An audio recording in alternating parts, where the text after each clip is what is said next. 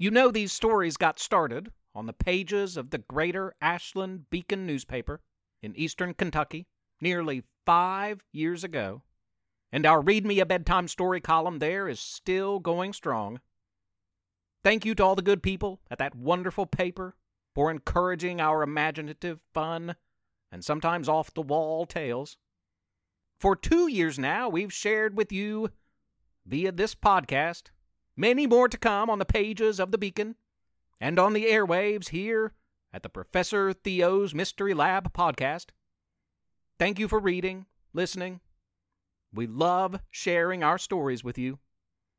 If you have listened to and enjoyed this podcast, or any podcast, please take time to leave a rating, review on iTunes, or Podchaser, or wherever. Those reviews go a long way to help spread the word about your favorite storytellers, interviewers, educators, and more. We would love to get a review from you. Professor Theo's Mystery Lab. You know Mr. X's story well. How his upbringing led to a hatred of all technology. How he worked as the PE teacher at Splendid Elementary. How he tricked young Tanner Thompson into going into the gaming world, literally into it, to retrieve a virus. Tanner thought he was helping. He had no idea that Theory had intended to use the virus to destroy all games and computer technology. Tanner hopped from one video game to the next, one gaming laptop to another, this smartphone to that one, quantum leaping from one game to the next, to gather enough character allies, kung fu tortoises, pack people, space invaders, race car drivers, Italian plumbers, giant apes, and many more, to stop X, befriending Max along the way.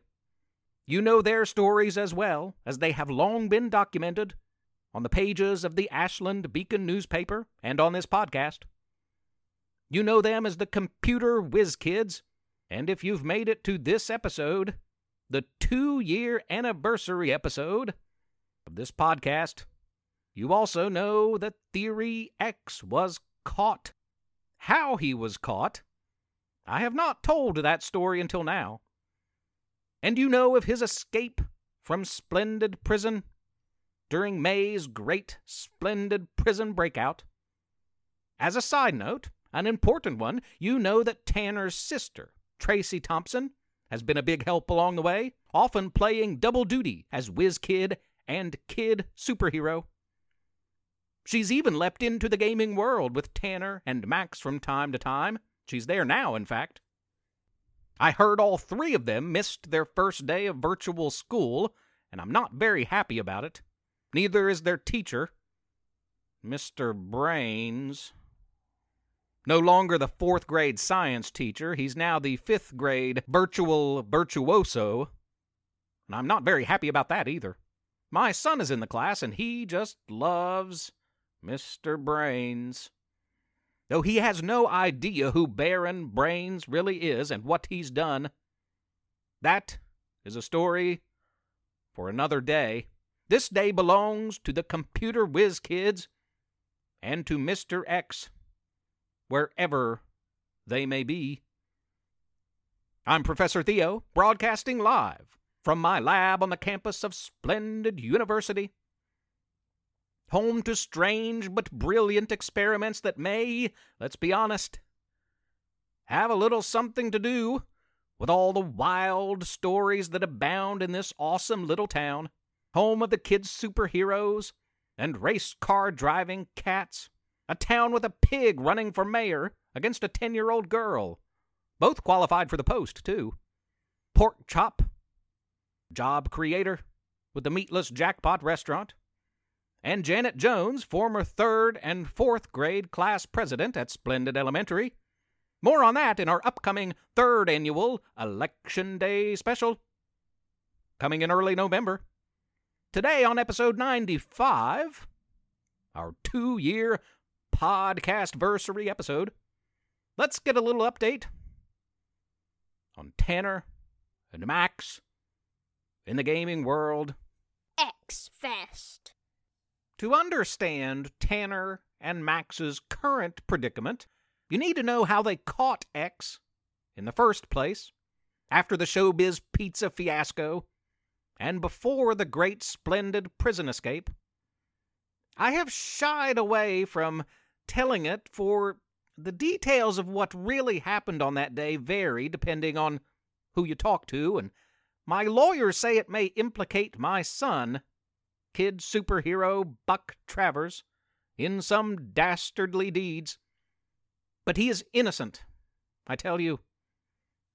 Remember, Tanner and Max and Tracy leapt into an old goblins, ghosts, and ghouls game, a harrowing experience if there ever was one. Instead of being on the hunt for Mr. X, these three were now the hunted by goblins and ghosts and ghouls. Luckily, they hopped out and into, this is weird, an old slushy machine. The three were frozen in ice in an old gas station somewhere, their leaping calculations greatly off. They were shrunken and now freezing in red cherry-flavored shaved ice. Kid Volcano showed up just in time, a fire atop his head, to pour himself a delicious, slushy drink. Only his excess body heat melted all the slushy goodness, as it always does, and he walked away dejected. Tracy and Tanner and Max were thrilled, though. Hypothermia could have only been minutes away. They leapt out and into a different game on the continued hunt for Theory X. Tanner and Max and Tracy found themselves deep in the gaming world. They leapt furiously from one game to the next. At one moment they were battling and then befriending street fighters, falling in a hole and getting trapped in an old E.T. game. They bounced around with Q*bert, and nearly, very nearly, trapped X under a burger in Burger Time. Tanner and Max won championships on NBA Jam and Tecmo Bowl, but Theory X, playing for the other team every time, always leapt out just in time, just out of the grip of our whiz kid heroes. Then one day, kid superhero Buck Travers appeared to help them. Tracy was thrilled to see her best friend, and the whiz kids could certainly use that help at that time, but Tracy was suspicious too, for Buck didn't seem himself. And he wasn't. It wasn't Buck at all, but a mod developed by X to trick Tanner and Max and Tracy, and to do them in once and for all. Buck, not real Buck, but evil mod Buck, actually attacked Tracy and defeated her, deleting her from the game. Fortunately for Tracy, game over in Pitfall didn't equal game over in the real world. She awoke, safe at home in bed, but wasn't able to leap back in to help. When she realized that Max was back in the real world too, also a victim of evil mod, certainly not my son, Buck Travers, they became very concerned about Tanner. He was in the gaming world all alone, after all, with only Buck. Bring him, Tanner, to me, X had demanded of his evil Buck creation. Delete the others and bring Tanner to me. I want to deal with him face to face. And that's just what Buck did. Evil Buck told Tanner that Tracy and Max had been surrounded and defeated by creepers and zombies and vindicators, oh my, and that had enraged Tanner to his boiling point. The two, Tanner and Evil Buck, stood at the edge of an ocean in a game called Superhero Shark. Theory X was on an island not far offshore. After successfully solving a series of complicated puzzles and sky stones, a superhero shark was to deliver our hero to the island. But the shark, superhero status or no, could only take one at a time. Tanner agreed to be the first to go face X. Fake Buck stayed behind. Tanner rode that shark like a bucking bronco, over waves and around a reef, high above the water, crashing down to the depths where he was sure he spotted a downed pirate ship, likely full of treasure. But there was no time to waste. This was a shark and a boy on a mission. Tanner was soon on the island, on the hunt. And because it was all a setup, face to face with Theory X and a dozen of his villainous minions, Tanner was surrounded. Helpless. Back on land, evil Buck was content, happy in a job well done, imagining all the terrible things that X must have planned for Tanner.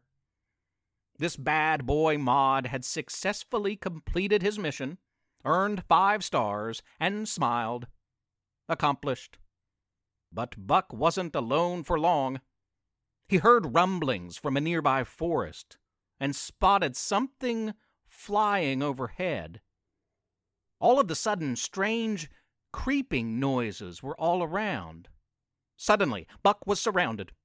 Street fighters and bounty hunters and soccer players and aliens and space invaders and John McClane stood around our anti-hero, and though Buck put up a good fight, he was outnumbered, captured and bound, no longer a threat. Bad boy Maud Buck spilled the beans, and our army of heroes set out to rescue Tanner from the island of Mr. X. No boats were nearby, but with the superhero shark now gone, a group of dolphins felt safe to approach the shore. They offered our heroes a stealthy ride, while others surfed across.